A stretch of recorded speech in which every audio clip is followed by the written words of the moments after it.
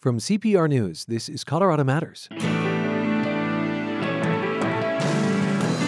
Property taxes are about to soar, so the governor and legislature sent a relief measure to voters, which they'll decide this fall. But the underlying issue is that living in Colorado costs too much. Today, our regular conversation with Governor Jared Polis. I'll also ask about his recent vetoes. Are they a sign he and the Democratic legislature are out of step? Later, discord within the state GOP. And Colorado bluegrass band the Infamous Stringdusters pays tribute to the genre's earliest days, which weren't that long ago. It really is a relatively short history. I mean, bluegrass has only been around since the mid-1940s. Out of nowhere, this amazing new genre was formed, but never really was that popular. It's thriving now, especially in Colorado. The largest source of support for Colorado Public Radio comes from members across our state. I'm from Denver, Aurora, Glenwood Springs, Grand Junction, Boulder, Highlands Ranch. With your donation, you connect your city to nonprofit journalism, to inspiring stories, and you connect your community to a wide range of music that fills our daily life. Month after month, donors continue to step up. Thank you for your support. This is Colorado Matters from CPR News and KRCC. I'm Ryan Warner. Governor Jared Polis isn't on the ballot in November, but a property tax relief measure he cares a lot about is Proposition HH. The finer points are Byzantine, and he's gotten pushback for the mechanism at the heart of it. We wondered what his elevator pitch is to voters. Opposite elevator arriving. So we asked Polis to meet us in the basement of the state capitol. Governor, let's step into the elevator, hear your pitch for HH. Okay, let's do it. You have till the third floor. Yeah, there we go, pushing the button. So I think it's the best chance Colorado voters have to significantly reduce your property tax rate. Home values have gone up the last few years. That's good if you happen to own a home, but unfortunately, the side effect is that your property taxes would also go up. So what this bill will do is it'll take $50,000 off the value of every property for tax purposes, so knock it down $50,000, and it'll also reduce the rate. It has the added advantage of also reducing the rate for businesses across the state for commercial property tax to help make Colorado more competitive. More of that money should go into salaries, help attract new businesses to our state. And finally, create a mechanism to prevent these large property tax increases in the future called truth in taxation, which caps future increases at the rate of inflation, requires a vote by the jurisdiction, the fire district, the school district, if they want to go above that. Well, here we are, third floor. Let's step off. Great, let's do it. All right, at the round table in your office now, Governor, indeed, Prop HH would reduce property tax rates, but because those values are rising so fast, tax bills would probably still go up. That said, there is opposition to this measure, chiefly from a conservative group called the Advanced Colorado Institute. Its president, Michael Fields, has this question for you. Governor, in 2019, voters rejected Proposition CC, which would have ended Tabor tax refunds permanently. Last year, you made a big deal about sending $750 Tabor refund checks to every taxpayer. According to the nonpartisan Legislative Council, Prop HH would take as much as $10 billion in Tabor refunds over the next 10 years. So why do you support it when the legislature can fix this problem without touching Tabor at all? Yeah, because we have such a strong economy, we have a strong surplus, which is wonderful. And so what Prop HH does is it cuts property tax and it uses some of the surplus to the word we use is backfill, meaning we're going to make sure that school budgets aren't slashed, that fire district budgets aren't slashed. So by cutting property taxes ordinarily, remember the state doesn't get those property taxes. They go to your local district. So that's the key thing people need to understand. If we were slashing money that came to the state, it would be easier in a sense. We just say we want less revenue, but we're not. It's library districts, it's fire districts, it's water districts, it's school districts. And so what we're saying is, yes, we're going to slash the property tax rate, but we're going to use some of the healthy surplus we have from the record strong economy to backfill some of that. Advanced Colorado and several governments have sued to block this. So far, the courts have ruled in your favor. But I do want to ask about the critique at the center of the lawsuit. Critics say this is not just a property tax measure, but that it takes aim at the Taxpayers' Bill of Rights, those Tabor refunds. Some Democrats have argued for a long time that those refunds should go away forever. Is that part of the agenda here? Is this a weakening of Tabor? Well, so far the courts have ruled in favor of simply allowing voters this choice to cut your property taxes and get rid of half the increase in your property tax as well. And then, of course, as I said, what this initiative also does, which I think makes it more attractive to voters, is say, yes, we can cut property taxes, but you also, voters, generally speaking, don't want to slash the budgets of your school districts, your library districts, your fire districts. So how do we do both? And the answer is we have record surpluses. Let's use some of those surplus funds to make sure that we can reduce taxes and partially backfill many of those entities so they don't have to slash their budget and the services that they offer.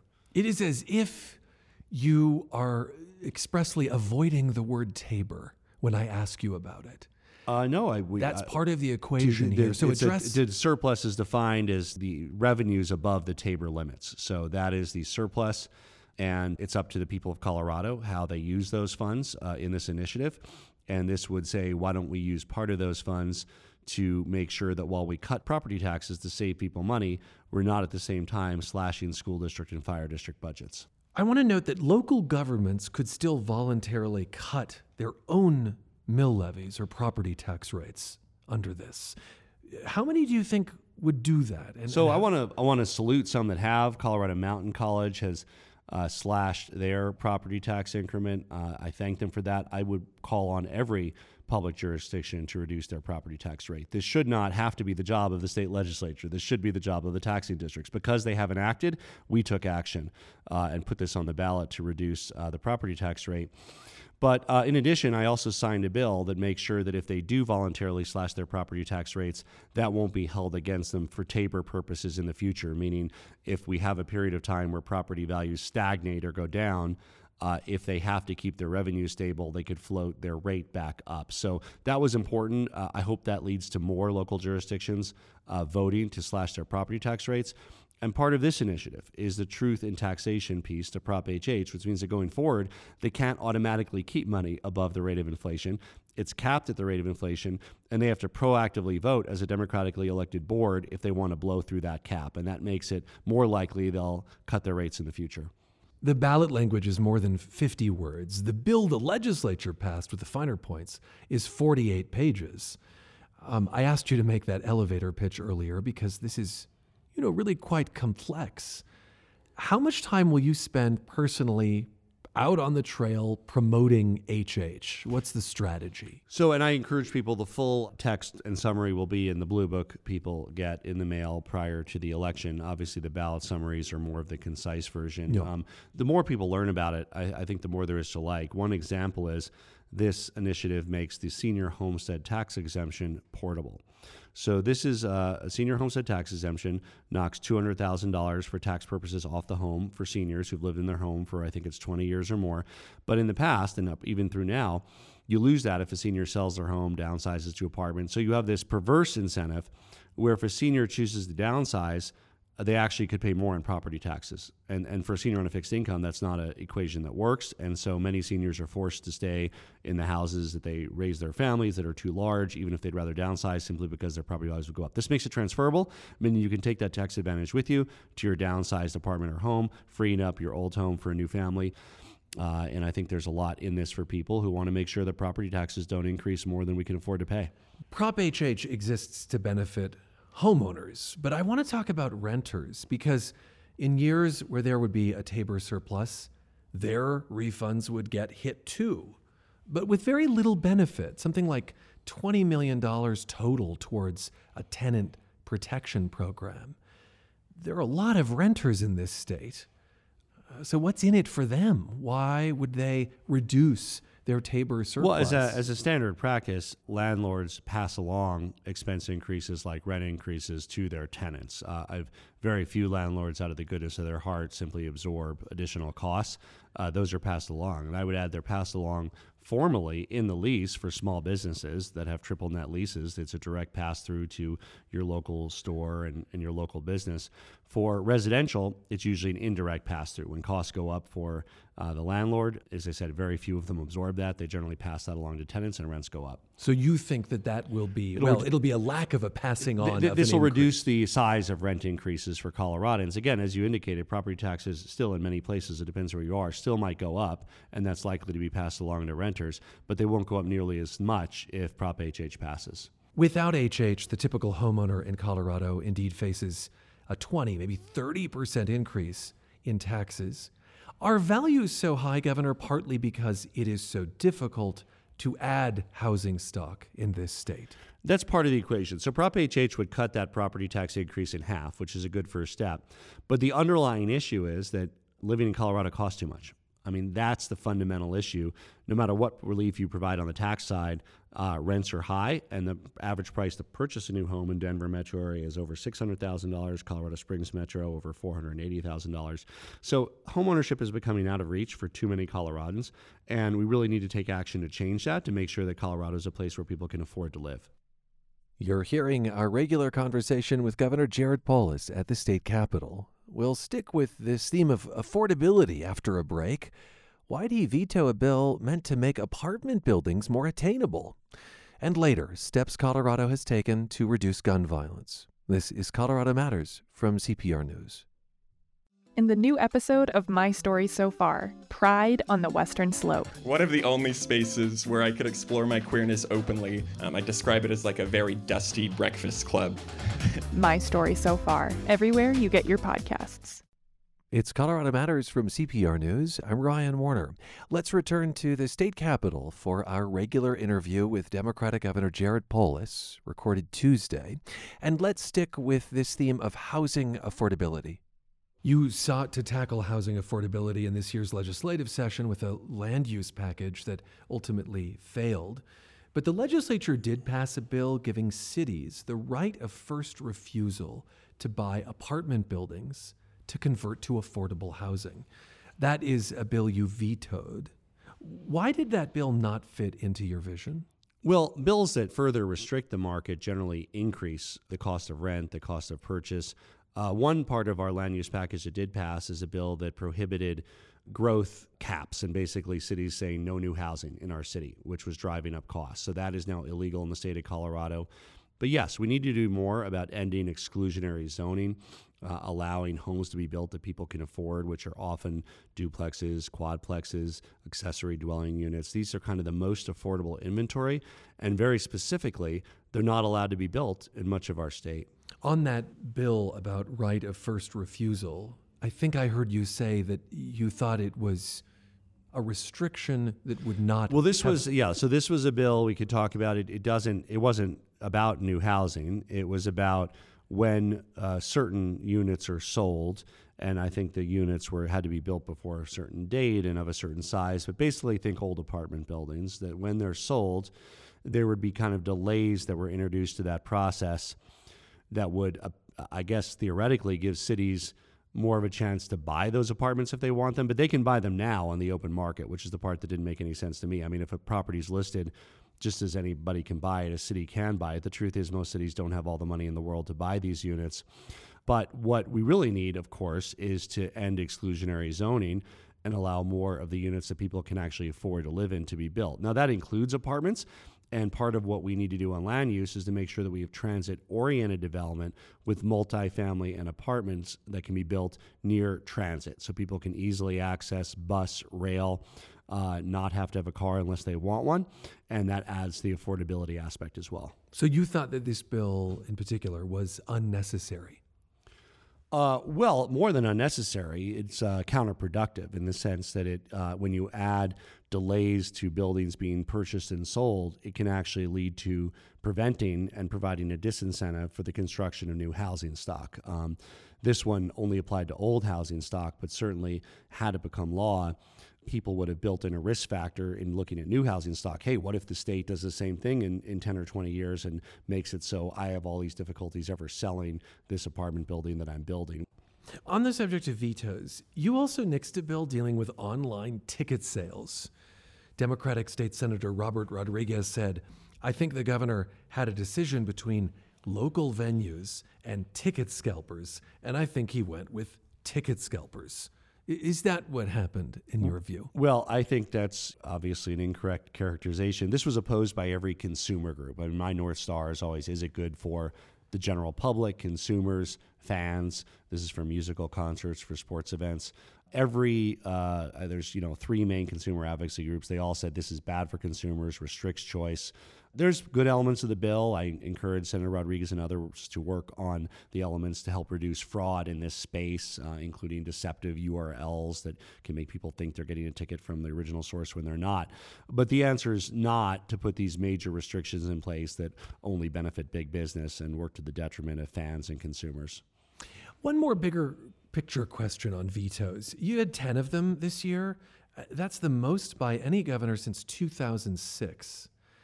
Is there an ideological rift opening between you and your Democratic colleagues who dominate the legislature? Well, we focus on quality of veto, not quantity. I'm certainly proud of each one that we had. Every bill that passes, and there were 473 bills, me and my team review. We do a legal analysis, we do a policy analysis, and make a decision about whether it's in the best interest of the state or not. Obviously, individual legislators represent different districts. They vote on things. I'm the sort of check for the general public. I represent the entire state of Colorado, elected by the state of Colorado. I have to make the decision on balance, is this good or bad for the state? And we look at each bill individually, and I make that assessment to the best of my ability. You're a Democrat. The legislature is in Democratic hands. If you are vetoing that number of bills, is there a breakdown in communication? Is there a fundamental difference of opinion? What does it say about the communication you're having with another branch? Well, I think it's actually a lower number of bills, for instance, of bills that the Democratic House passed that die in the Democratic Senate, or the Democratic Senate passes that die in the House. So there's there's two legislative chambers and an executive that takes all of those to make a law a reality. So just as the House is autonomous from the Senate, the governor is obviously autonomous. The other two bodies are composed of lots of folks, Democrat, Republican. I'm one person. But for a bill to become law, it needs to pass the Senate, the House, and it needs to be signed by the governor. I can also not act. It becomes law eventually anyway. I feel like I'm watching Schoolhouse Rock, Governor. So you don't think of this as a sign that there is perhaps a lack of communication or coordination or being on the same page with your fellow Democrats? Well, I think if it was 200 or 300 vetoes out of 473, that would be one thing. I think I saw that a Democratic governor of a state with Republican state legislature vetoed over 100 bills. So, if it gets up to where we're vetoing hundreds of bills each session, that's one thing. But if it's 30 or 40 or 10, that's just, we're looking at each individual bill, and some are good and some are bad, and I sign the good ones and I veto the bad ones. I want to talk about gun violence, and I'll acknowledge the mass shooting that took place early Tuesday morning in downtown Denver. The legislature passed a bill that has to do with school attacks. The law provides for bleed kits and stop the bleed training for schools. Is that a Band-Aid or a tourniquet on a much bigger issue? Well, I certainly support that law, but that's not the marquee public safety laws that we passed this session. The biggest thing we did that I think will improve school safety is you have to be 21 to purchase a gun in Colorado now. So 18-year-olds were able to legally purchase guns. Now it's age 21. It's always been 21 for pistols, but it was 18 for rifles. Now it's 21 regardless of the class of arms. We also added a 3-day waiting period for that purchase. So, of course, we support making sure we have more medical assistance needed where we can. But I think these other measures will absolutely help reduce gun violence in the school settings. We're bordered by many other states with looser gun laws. And for some folks in Colorado, that might be a 10-minute drive. How effective can a state-specific gun law be?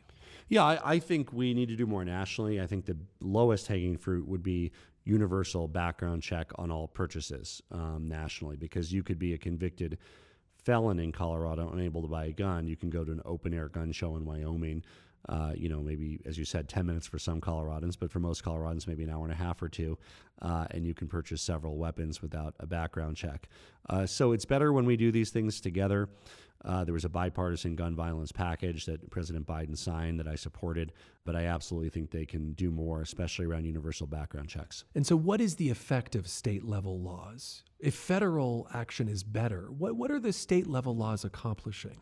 Well, so, I mean, again, talk about raising the age to 21 makes it a lot harder for an 18-year-old or 19-year-old to get their own gun. By the way, we didn't do anything that interferes with, hunting with your parents if you're 17 or 16 or 18. I mean, you can use their guns, no issue. This is about going into a store and saying, I want a gun, and walking out with one. It is now going to be much more difficult for an 18 or 19-year-old to do that. And, of course, there's many 18 and 19-year-olds that are in high school.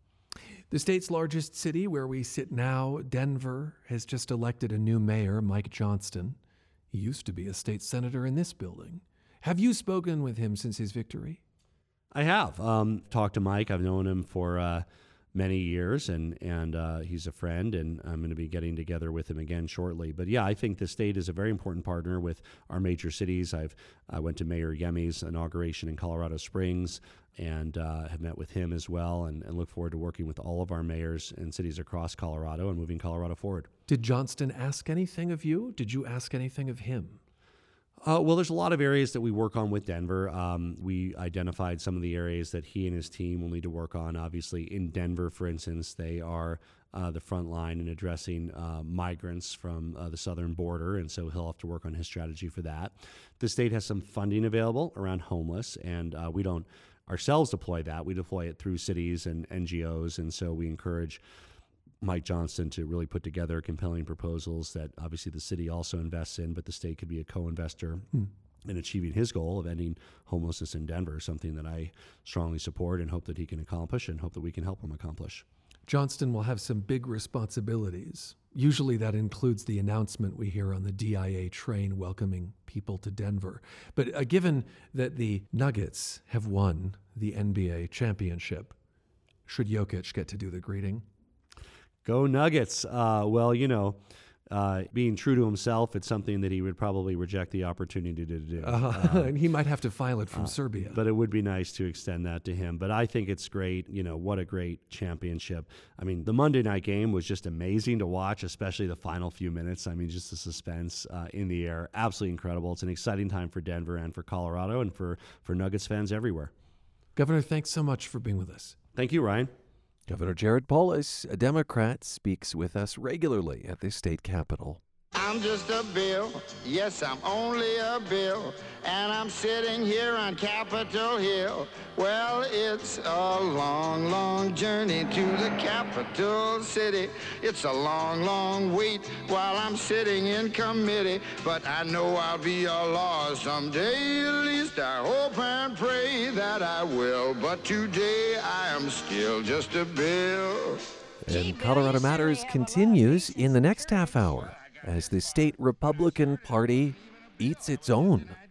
I'm Ryan Warner. You're with CPR News and KRCC. Climate change is a global issue with undeniable local impact. Sign up for CPR News Climate Weekly for a digest of fact-based reporting about the environment in and affecting Colorado. Sign up at cpr.org/climateweekly. It's Colorado Matters from CPR News. I'm Ryan Warner. Political parties tend to protect their own. Unless a politician has really erred, party leaders tend to stand behind them. So when the head of the Colorado GOP sent emails recently attacking one of his members of Congress, our public affairs team noticed. CPR reporters Benta Birkeland and Caitlin Kim are going to tell us what's going on. Welcome to both. Hi, Ryan. Hey, Ryan. The emails in question go after longtime Congressman Doug Lamborn of El Paso County. What is the state party chair unhappy about, Benta? Well, the new GOP party chair is Dave Williams. He's a former state lawmaker from Colorado Springs. And in one fundraising email titled "Fake Conservatives Sell You Out," Williams blasts Lamborn for his vote to support the debt ceiling bill. Oh. And that was a measure brokered by the Republican House Speaker and President Joe Biden. Williams accuses Lamborn of being deceptive and breaking his word to increase the national debt. And also, Williams called out Lamborn for not signing on to his letter about Space Command and abortion policy. Basically, the Colorado GOP wrote to President Biden to say if abortion policy plays a role in where the headquarters should be located, then the party would rather see it go to Huntsville, Alabama, which goes against what all the congressional, state, and local leaders in both parties have been working towards, which is keeping Space Command headquarters in Colorado Springs. Evidently, the chair feels so strongly about these issues that he's willing, indeed, to criticize his own, Benta. Yeah, that's right. And it's important to note that this email and these emails are coming from the head of the Republican Party. It may not represent the views of all of the members of the state party. And for some Republicans who've known Williams for a long time, this type of combative approach and public fight isn't surprising. And I would also say that when Williams ran to be the head of the GOP, he said he would do this. He pledged not to be another, quote, timid politician. He said he'd be a conservative fighter, and he views part of his role as calling out other Republicans who he feels have not remained true to conservative principles and, in his eyes, are hypocritical. Caitlin, it's worth noting that Williams tried to unseat Lamborn last year. That's correct. Last spring, Williams challenged Lamborn in the GOP primary for the 5th Congressional District seat in Colorado Springs, El Paso County, along with 2 other candidates. And, there were a lot of accusations flying back and forth between the Williams and the Lamborn camps, lying about records. These are both anti-abortion candidates, and they were each accusing the other of supporting legislation that would help Planned Parenthood. Williams even tried to have the Lamborn campaign criminally investigated for allegedly making false statements about him. All in all, it wasn't pretty. Okay, so there is a history between these two men. What do people make of this beef? Some of the longtime consultants and people I've talked to who've been involved with Republican politics for a while were critical of this approach, and they said they didn't see how these kinds of divisions would help build up the party or help the GOP win seats. Dick Wadhams was the GOP party chair for 2 terms more than a decade ago, and he said he can't think of a time when a party chair has been critical of a sitting member of Congress or any GOP elected official to this extent.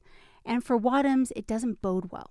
He's there with his own agenda. He's not there to elect Republicans across the board. Republican candidates apparently are going to be required to meet his very narrow MAGA stolen election conspiracy agenda, or they will be attacked by him.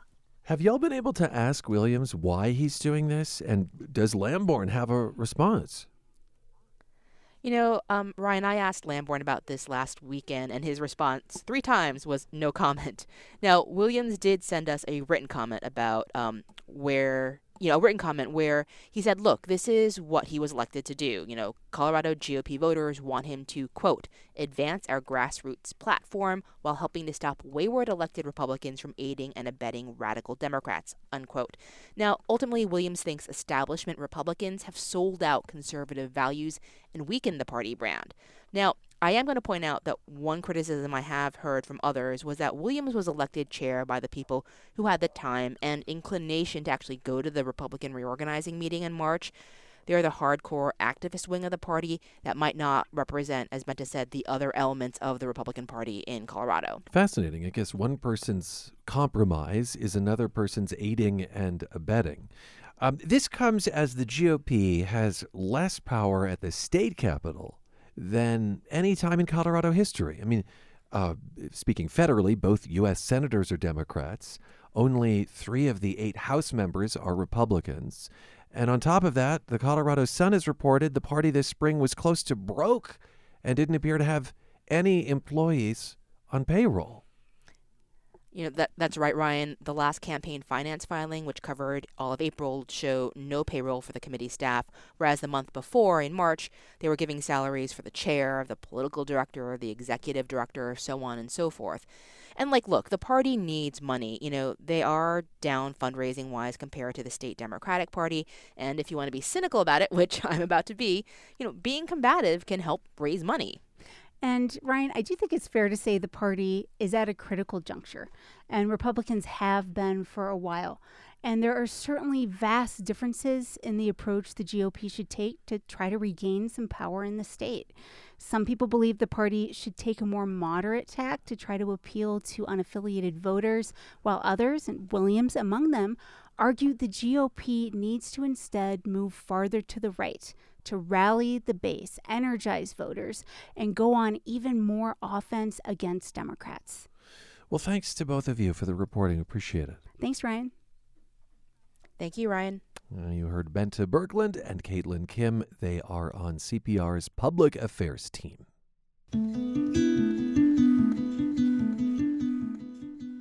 Colorado's new alert system for missing indigenous people seems to be working. In the 6 months since its launch, 15 people have been found safely. But as CPR's Matt Bloom reports, there are still some things to work out. On a Saturday morning around 8 a.m. in May, a group of about a dozen people gathered in a circle in a vacant Littleton Strip Mall parking lot. I just wanted to set the intention that we're going out to do this in a good way so that we can bring Raquel home to you and go from there. Raven Payment kneels in the center as she lights a piece of sage on fire. She's part of a grassroots group of Native women that help coordinate search parties like this one. We'll find the happy ending at the end of the rainbow. Earlier this year, Colorado launched a new statewide system to blast out alerts specifically to help in situations like this, when Native people go missing. The state's Bureau of Investigation started pushing the bulletins, kind of like Amber Alerts, out on social media, highway signs, and local media stations. And it's worked. Families have started to find relatives more quickly. And now groups like the one gathered here are using it in tandem with ground searches. Raven Payment says that it's helped a lot.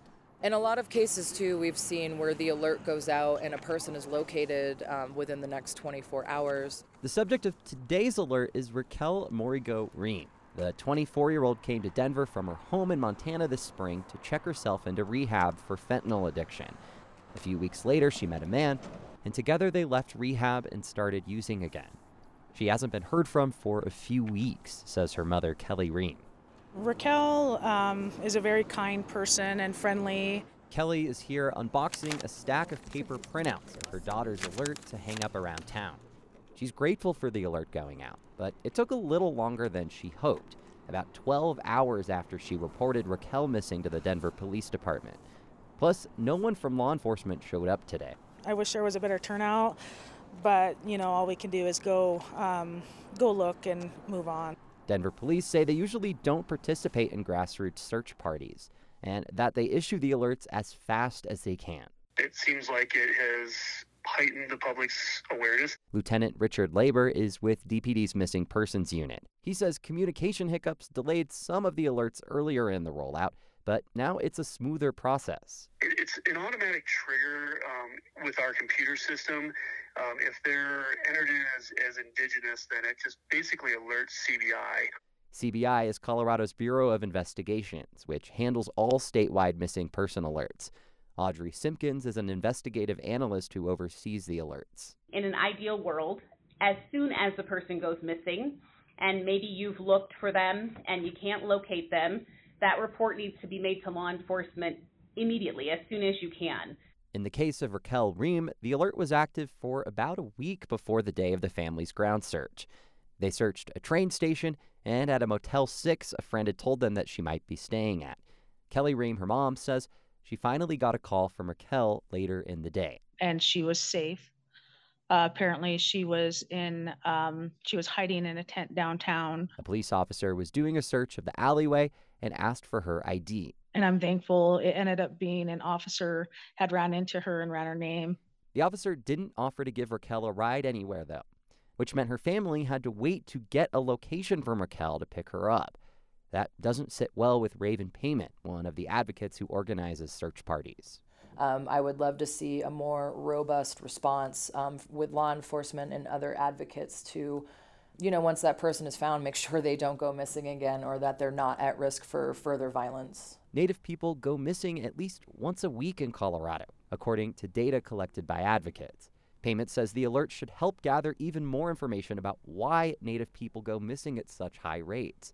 She's also hopeful a new office dedicated to solving cases of missing Indigenous people in Colorado will grow if a new bill to do just that is signed by the governor. Eventually, we'll be taking a more proactive approach and preventing crisis and preventing violence as opposed to just reacting to it after the fact. The alert is progress, Payment says, but it's just one piece of a solution to a much bigger crisis. I'm Matt Bloom, CPR News. And Denverite's Desiree Matherin contributed to that report. Read their story at denverite.com. Okay, when we come back, a bluegrass band, the Infamous Stringdusters, celebrates the genre's past and its promise. This is Colorado Matters from CPR News. In the late summer, male deer, elk, and moose are often seen with red shreds and ribbons hanging from their antlers. It's not necessarily the result of a gory fight. Instead, they're peeling off the velvet that coats spring antlers. Velvet is actually skin, complete with blood vessels to carry nutrients to growing antlers, the fastest growing bones in existence. On elk, they grow an inch a day. Moose can gain as much as a pound of antler every day. During the rut, the rattle of antlers echoes in Colorado forests and mountains. After breeding, bucks and bulls shed the heavy racks they no longer need to move a little more easily as they turn their attention to grazing enough to make it through the winter. Look for shed antlers on your next hike in the woods and keep your eyes open even wider for a glimpse of an animal with the rarest antlers in all the West, the legendary jackalope.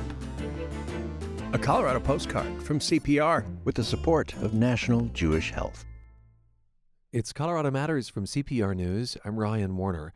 How would you feel if you were to read from your teenage journals on stage in front of a crowd? Mortified, maybe? Well, that is precisely what happens at events nationwide called Mortified. And this month, the Denver chapter is putting on a show for Pride. And I will be on stage reading from my adolescent musings. As a closeted gay kid, I wrote in code, made up of letters from languages I'd studied, primarily Hebrew and Japanese. I'll decode my entries and share how much I pined for a boyfriend. Next Thursday, June 22nd, at Denver's Oriental Theater. Tickets are at getmortified.com. That's getmortified.com. I've also contributed to a Spotify playlist of music I was listening to at the time, including this hit from the Cranberries.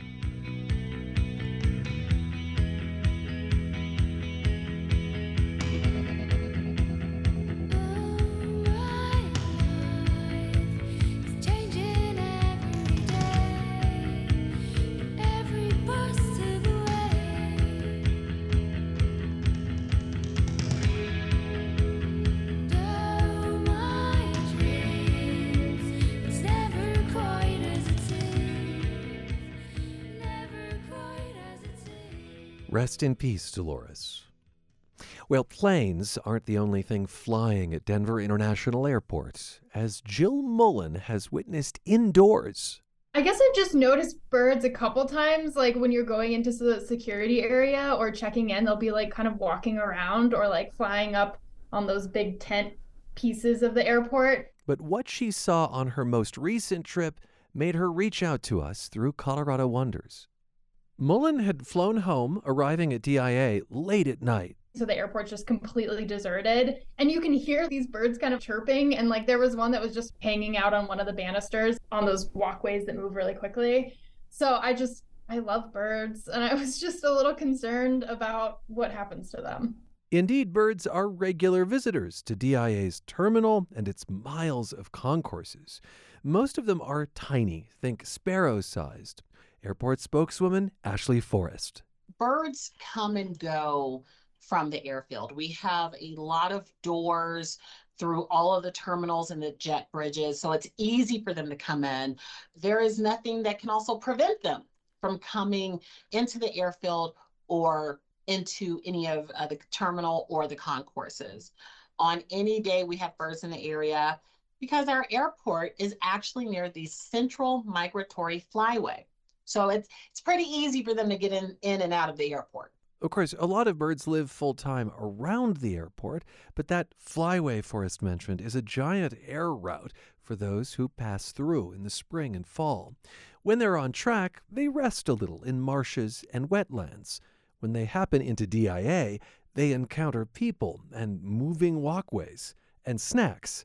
You'll often find them loitering near trash cans, seizing on French fries or crumbs from granola bars.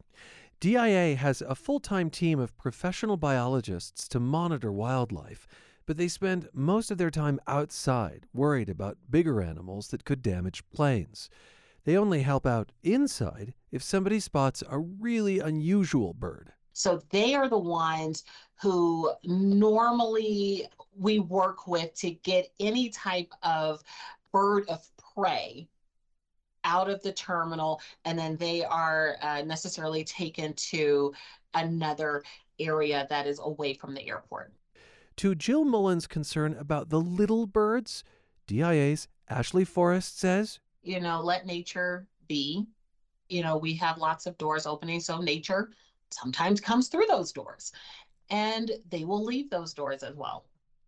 What do you wonder about life in Colorado? Send your questions to cpr.org/Colorado Wonders, and we may answer them on air and online. Now, a musical milestone. The Telluride Bluegrass Festival gets underway tomorrow for its 50th year. Attendees are called Festivarians, and they nestle in the San Juan Mountains for 4 days, soaking in headliners and homegrown acts. This year's lineup includes the String Cheese Incident, Yonder Mountain String Band, Gregory Alan Isaacoff, and the Infamous Stringdusters. When I can't steal my restless mind, yeah, there's a place where I like to spend some time, where it's alright when I'm alone, yeah, the place that I call home. We caught up with Stringdusters banjo player Chris Pandolfi of Denver, who remembers his inaugural Telluride performance. We were still based in Nashville. We probably had no gigs on the way and no gigs on the way home, but it didn't matter. It was worth it. But I remember barely sleeping because of the altitude, but also probably because I was so excited to get on stage. Pandolfi recalls being backstage, starstruck by Telluride mainstays like Sam Bush, Bela Fleck, and Jerry Douglas. These are the musicians who inspired us to play and got us into it. You got all these legends walking around, in shorts and sandals, and, you're sitting down to eat dinner, and 2 chairs down is Robert Plant.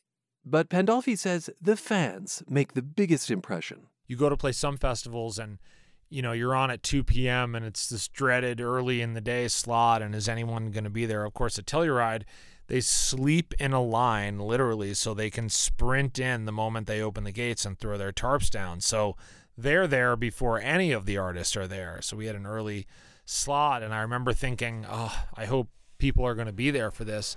And it was packed.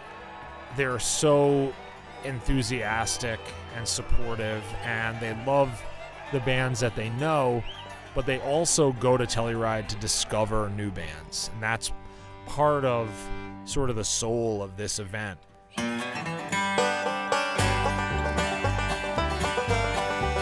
I know that there are fans who have discovered us there, who have stuck with us through all the different things that we've done. So that's the goal when you go to a festival, and I think nowhere can you accomplish that better than at Telluride Bluegrass. In that vein, the Stringdusters are introducing their younger fans to some of bluegrass's oldest material. Their album, A Tribute to Flatt and Scruggs, tips the hat to 2 of the genre's founding fathers, singer and guitarist Lester Flatt and banjo extraordinaire Earl Scruggs. You may recognize their music from watching the old TV show, The Beverly Hillbillies. Well, the first thing you know, old Jed's a millionaire. The kinfolk said, Jed, move away from there. Said, California is a place you ought to be. So they loaded up the truck and they moved to Beverly Hills, that is, swimming pools, movie stars. The Beverly Hillbillies. Or The Car Chase in the 1967 film Bonnie and Clyde. Happy birthday, hon!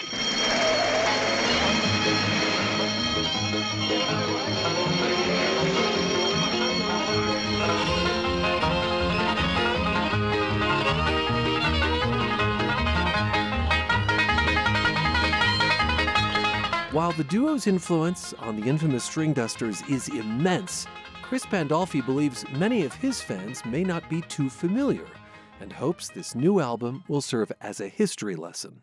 I don't think that the majority of them know about old school bluegrass. I think they probably know about Leftover Salmon and Yonder Mountain String Band, String Cheese Incident, some of the bands that really paved the way for what we're doing. But where this music actually came from is a different story. And it's interesting because it really is a relatively short history. I mean, bluegrass has only been around since the mid-1940s. 1946 is sort of widely recognized as the year that bluegrass began, when Bill Monroe's vision met Earl Scruggs' banjo playing, Lester Flatt singing, and out of nowhere, this amazing new genre was formed, but never really was that popular. Members of the Dusters each brought their favorite Flatt and Scruggs songs to the table. The signature instrumental Earl's Breakdown was a no-brainer for Pandolfi as the banjo player.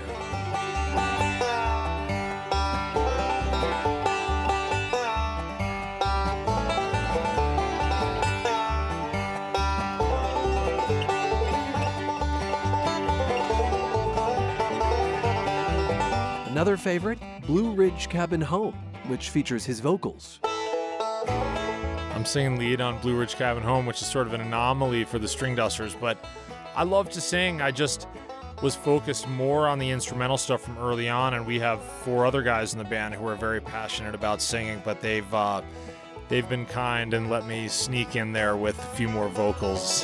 There's a well-beaten path on this old mountainside where I wandered when I was a lad. And I wandered along to the place I call home in those Blue Ridge hills so far away. Oh, I love those hills of old Virginia. From those Blue Ridge hills I did roam. When I die, won't you bury me on the mountain, far away to my Blue Ridge mountain home. Pandolfi reflected on the first time he heard a Flatt and Scruggs record. He was in college, fairly new to his instrument. I remember taking that album back and slowing it down somehow using some software on the computer and like really starting to dissect these notes and just being knocked out by the rhythm of Earl's playing. And I heard something that I hadn't heard before, even though I was already really in love with the banjo and feeling so much inspiration. But I'll never forget when I got my first copy of 'Tis Sweet to Be Remembered. It was sort of a game changer moment in my career. 'Tis sweet to be remembered on a bright or gloomy day. Earl Scruggs died in 2012, but not before Chris Pandolfi had the chance to see one of his banjo heroes. I did meet Earl. I met him a couple times, and Andy Hall, our dobro player, actually played in Earl Scruggs' band, which is one of the coolest things ever. Pandolfi remembers being backstage at a festival out east. And Earl came in on a golf cart. Everyone in the whole area stopped what they were doing, stopped eating, stood up, and gave him, a minutes-long ovation. And I get chills just thinking about it. This is a really special thing to be able to hear this legendary artist, to be able to experience his music up close and in person. And it's something that the younger pickers don't get to do these days, and something that I don't take lightly. Because in the time that we've been professional musicians, we've seen those first generation guys, Ralph Stanley, Earl Scruggs, pass on. So when we started out playing, you could go to a festival and see Earl Scruggs, the guy who invented the music, play. And that's a pretty heavy thing. And musicians coming up these days, they don't get to do that, So it's our job to keep that music alive and keep that flame burning. And as I've said so many times, thankfully, it's burning as bright as it ever has right now. And perhaps nowhere brighter than at Telluride, even as similar festivals pop up elsewhere. When we were starting out 16 years ago, a lot of these events didn't exist, but Telluride did. you're always going to see the new cool bands. The musicianship is off the charts, the integrity of the music. It's just such a special event. Down the road, got a little pretty gal down the road. And I'm thinking about the view from stage and the energy in town and the energy amongst the fans who have really made an effort to get there, because Telluride, Colorado is not an easy place to get to. But yet this festival sells out, the minute it goes on sale every year. And now we're looking at the 50th year, and that's a long time for any music festival to be around, but Telluride is at the height of its power. Now every day in summer too, I go to see my pearly blue. Before you hear that rooster crow, see me heading down the road. Chris Pandolfi plays banjo for the Infamous Stringdusters. The band's new album, a tribute to Flat and Scruggs, is out now. They perform at the 50th annual Telluride Bluegrass Festival with a special gospel set Sunday. And that is Colorado Matters for today, with thanks to a team that keeps on plucking. Tyler Bender, Carl Bielik, Anthony Cotton, Pete Kramer, Andrea Dukakis, Rachel Estabrook, Michelle Fulcher, Matt Hers, Tom Hess, Michael Hughes, Chris Ketchum, Pedro Lumbraño, Shane Rumsey, Chandra Thomas Whitfield. And I'm Ryan Warner. You're with CPR News and KRCC.